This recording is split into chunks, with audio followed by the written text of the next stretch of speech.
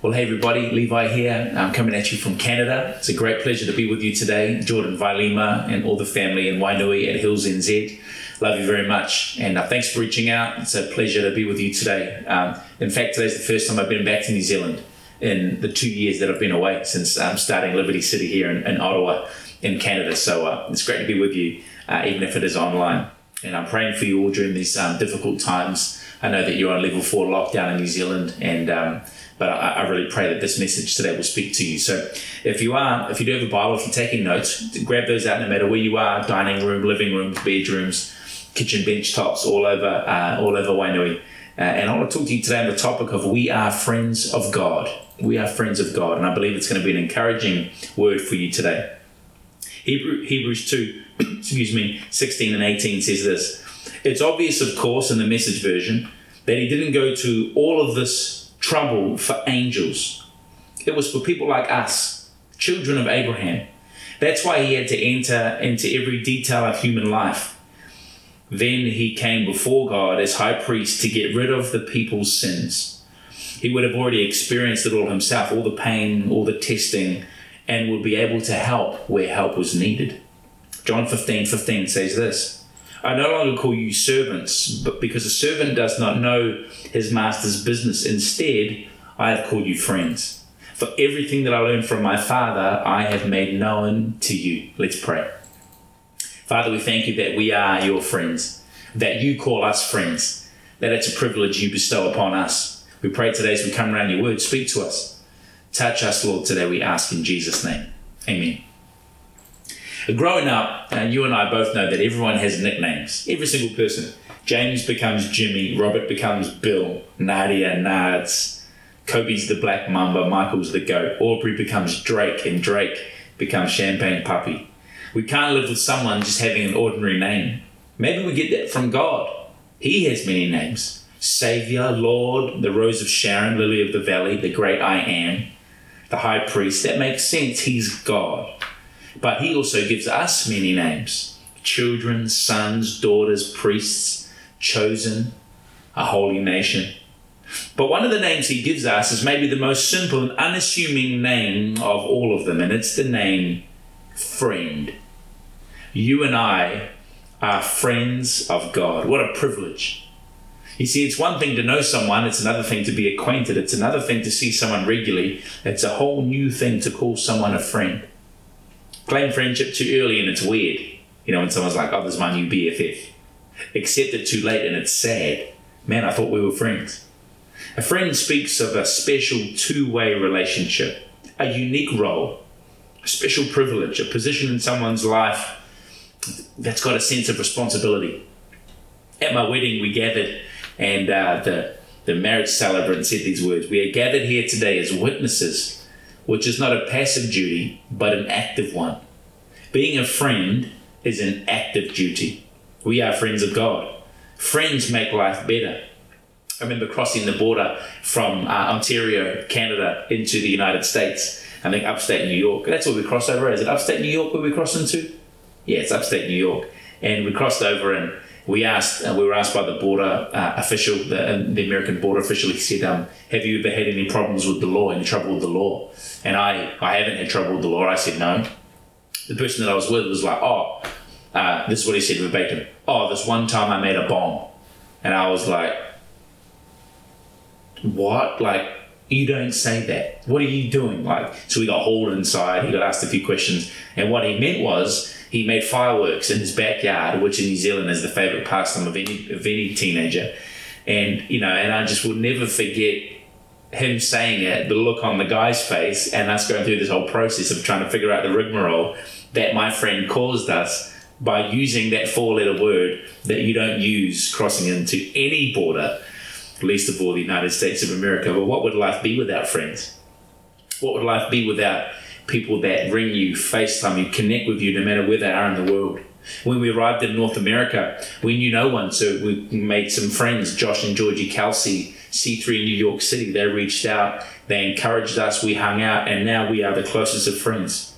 Friends hold a special place in our lives. Someone to call you out when you're wrong, someone to console you when you get called out because you're wrong, someone to encourage you, someone to love you, someone to listen and laugh with you. Friends, in short, make life better. We are friends of God. And if you're taking notes today, I want you to write down these few thoughts I have for us today. The first thing I would say is this: friends talk about everything. Exodus 33:11 says, the Lord would speak to Moses face to face, as one speaks to a friend. Then Moses would return to the camp. Moses was a man who would talk to God as a friend. Evan Roberts is a man recorded in history as someone who led the Welsh revival. Over 100,000 people were saved across the span of 24 months in Wales. If anything, they said that he was a man of prayer. A man, they say, would mumble under his breath as a daily practice. If you don't know where to start with prayer, Bob Goff says, don't worry about all the steps. Begin. Start as you would with a friend. Talk, make jokes, have fun. Prayer has been mystified. Let us demystify it. Phil Pringle said that prayers are deathless. Jensen Franklin says prayers outlive those who utter them. Oswald Chambers says they can shun our appeal, reject our message, oppose our arguments, but they are helpless against our prayers. Mika, my daughter, she's 9. She personalizes her journals. You know what that's like. You get a journal, you personalize it, bedazzles and glitter and name tags, and she has so much stationery, pictures, stickers, crafts. She makes her journals her own. They are unmistakably Mika's. When it comes to our prayer life, he loves us personally, but let me encourage you today. Personalize your prayers to God, because he loves you on a personal level, not on a general one. We, my friends, are friends of God, and friends talk about everything. And when I first got saved as a 12 and 13-year-old in New Zealand, in Wellington, I didn't understand prayer, but I would just take the Bible as true when I read that I was a friend of God, and I would talk to him like he was my friend. I would try not to be disrespectful and be overly comfortable with God, but at the same time I would walk down the street, I would go on big long walks around the Miramar Peninsula, and I would just pray, and I would say to God, how are you? And expect that he would answer. And I would try and figure out what it sounded like to hear from God. I would ask him how godly things were, what it was like to be nobility, to have a throne, where was heaven, how was he doing with the global economy. I would ask him questions and figure out if he would answer those questions. But I became, I think, in a way that was appropriate, I became familiar with God's presence as a friend. Not just as a king or a noble or as an eternal, immortal being that I could never see, that was a great mystery to me.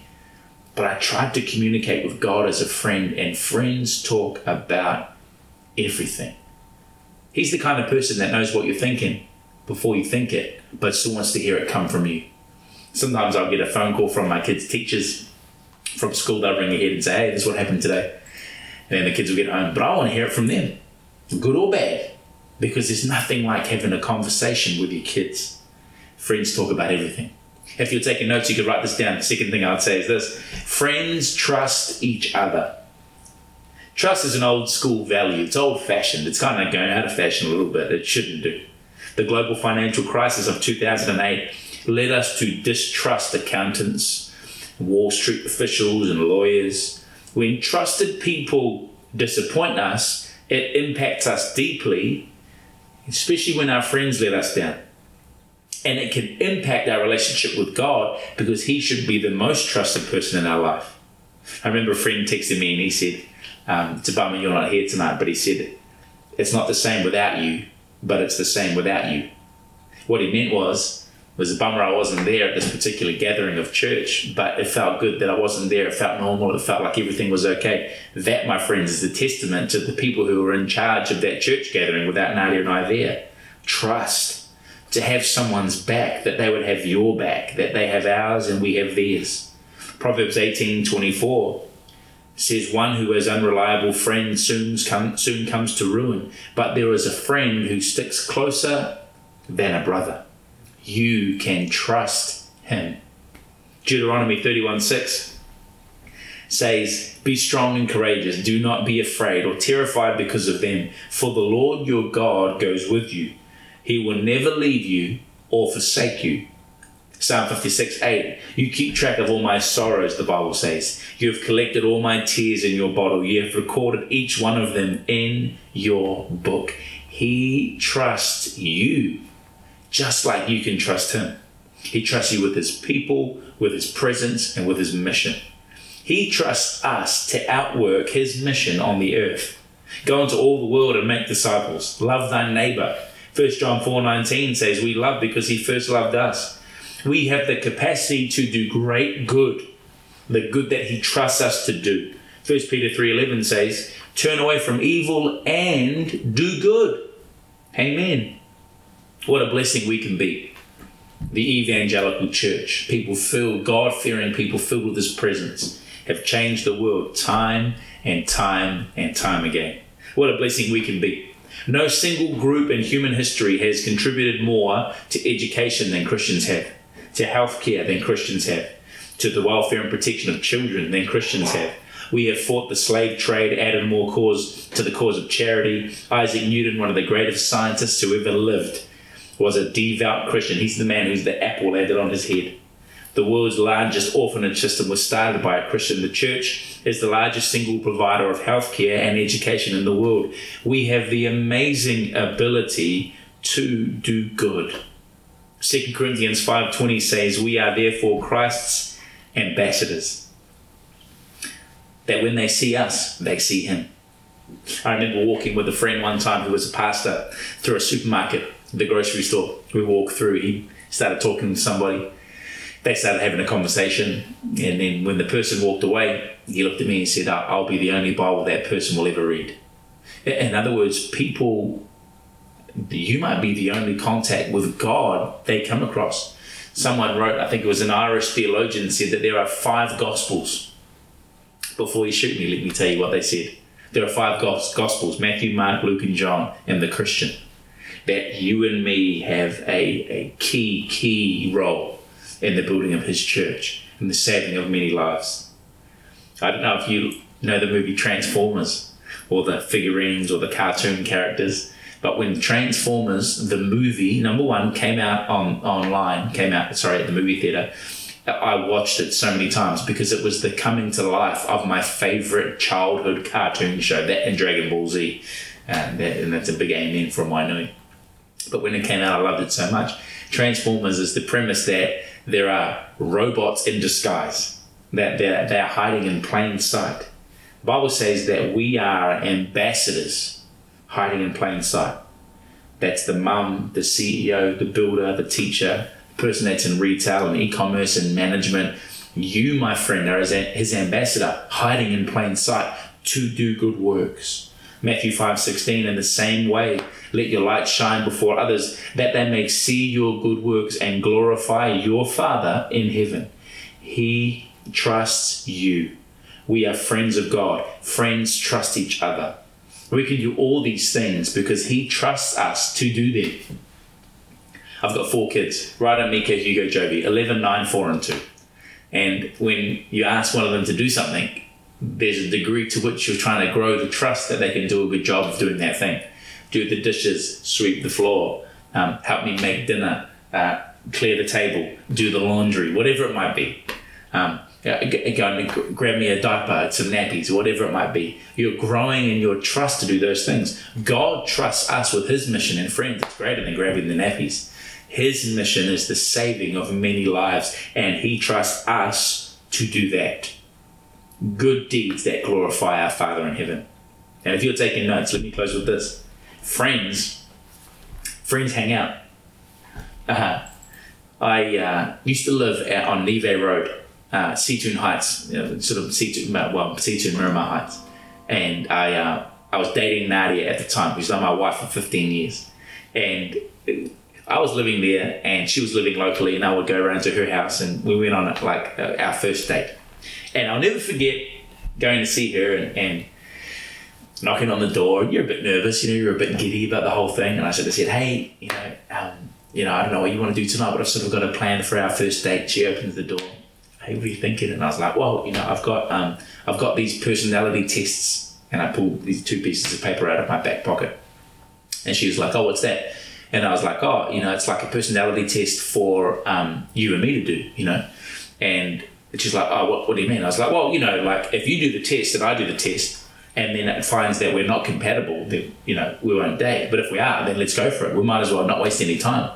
And she was like, is this a joke? I was like, no, this is actually like a great idea. You've got to do it private though. So you do yours, I'll do mine, then we'll compare results.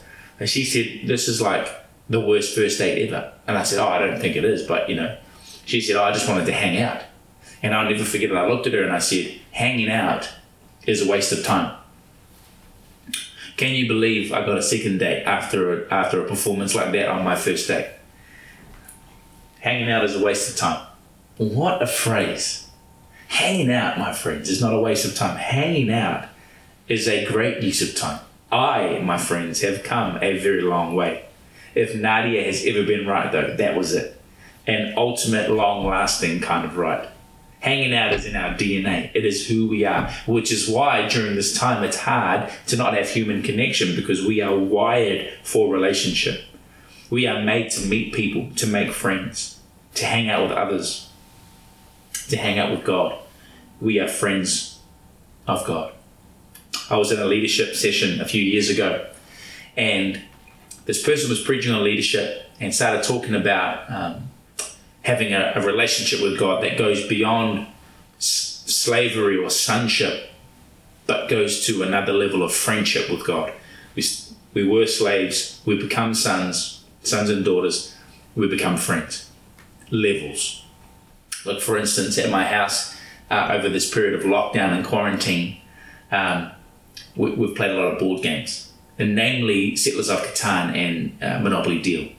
We play these games, and I've been teaching the kids. Taught Ryder, taught Mika, and Ryder's 11, and he went from 0 wins in Monopoly Deal to 45 in the space of a week. He then went on a 7-game Settlers of Catan win streak, not against his siblings, against me and his mum and sister. And the quarantine will bring us together.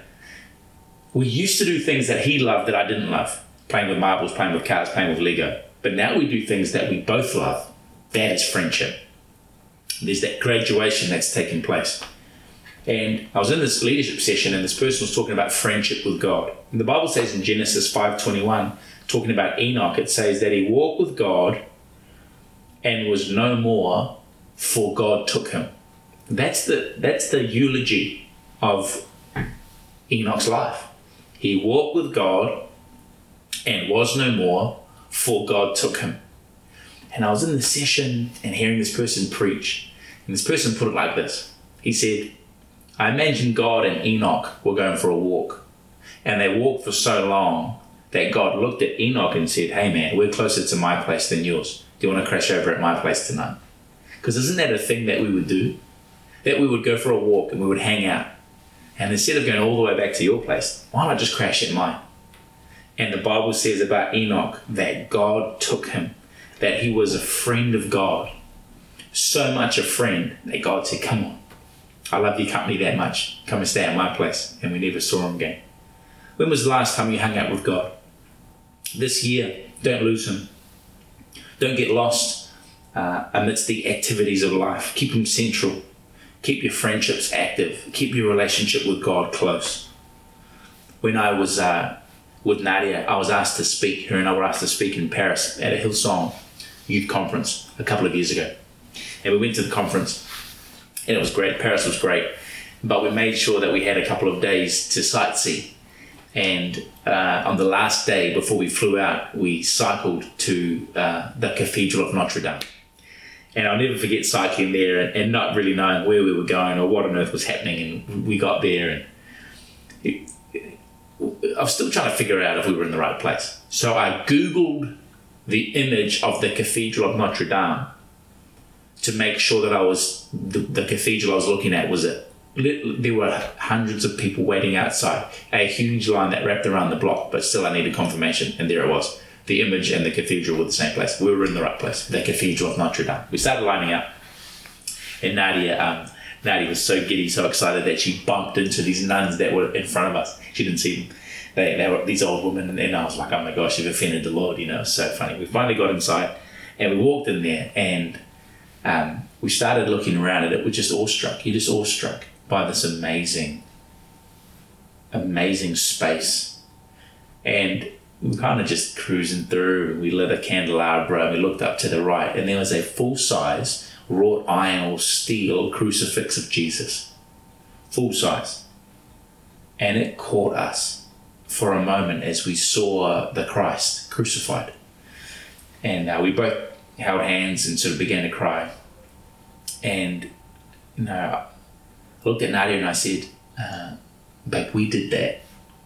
We put him there. Our sin put him there. People get it mixed up. They think that the Roman soldiers put Jesus on the cross. No man could force Jesus onto the cross. He put himself there voluntarily and needed to pay the price for our sin. And she was like, yeah, gulp. And I said, but he would have it no other way. He would pay the price for us.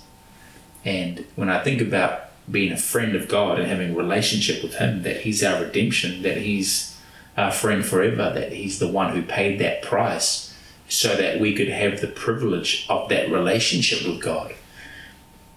Wow. And so no matter where you are, bedroom, lounge room, dining room, in the kitchen, watching it on the bench, let me encourage you right now. I'm going to throw back to Jordan and the team in just a second as they put this online experience together for us today.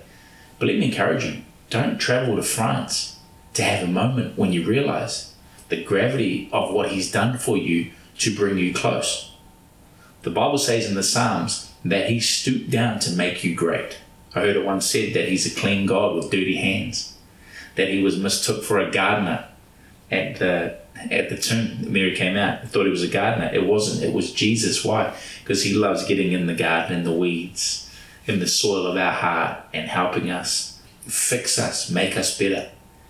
And friend, no matter where you are, no matter what stage of life you're in, no matter how old you are, no matter what you've been going through this year, no matter what you face, no matter what we face, run after God. We are friends of God. You are not distant. You have been brought close. And no matter where you are, let me pray for you today, because I really believe that your life could be impacted by one simple prayer. What I'm going to do is this, is I'm going to pray for one group of people, then I'm going to pray for another group. The first group I'm going to pray for are people who need to acknowledge that we are friends of God, that we are close to him, we've been brought close, that he loves us and paid the ultimate price. And the second group of people are those who have never prayed a prayer before, the sinner's prayer, to say, I need Jesus. Oh man, I'm away from him. The first group, you've been walking with him a long time, but you've drifted. I want to pray for you, no matter where you are. But the second group, I really want to pray that you would come close to him and acknowledge that you need him in your life. So Father, right now, God, we ask, have your way. For the first group of people, Father, I'm praying that you would be drawn close right now. Let us acknowledge that we're your friends. Let us acknowledge that we need you, that you paid the ultimate price to have a relationship, to be in proximity with us. And Father, we're praying for our second group of friends, for those that don't know you, those that are distant from you. Father, that we could acknowledge the good news of Jesus Christ, that you paid the ultimate price to die on that cross, like we saw that day in the Cathedral of Notre Dame. You paid the price for our sin. And no matter where you are, if that's you, pray this prayer with me. It goes like this. Dear Lord Jesus, I come to you. I need you in my life. I ask you, forgive me of my sin. And I thank you that you do. I thank you, Jesus. I thank you, Jesus. Amen. Well, I'm going to hand back to the team who have put together this online experience again. Jordan Vailima, the whole family at Hills NZ. Thanks for having me. It's been a great pleasure to be back in New Zealand with you today. Enjoy, and we'll see you next time.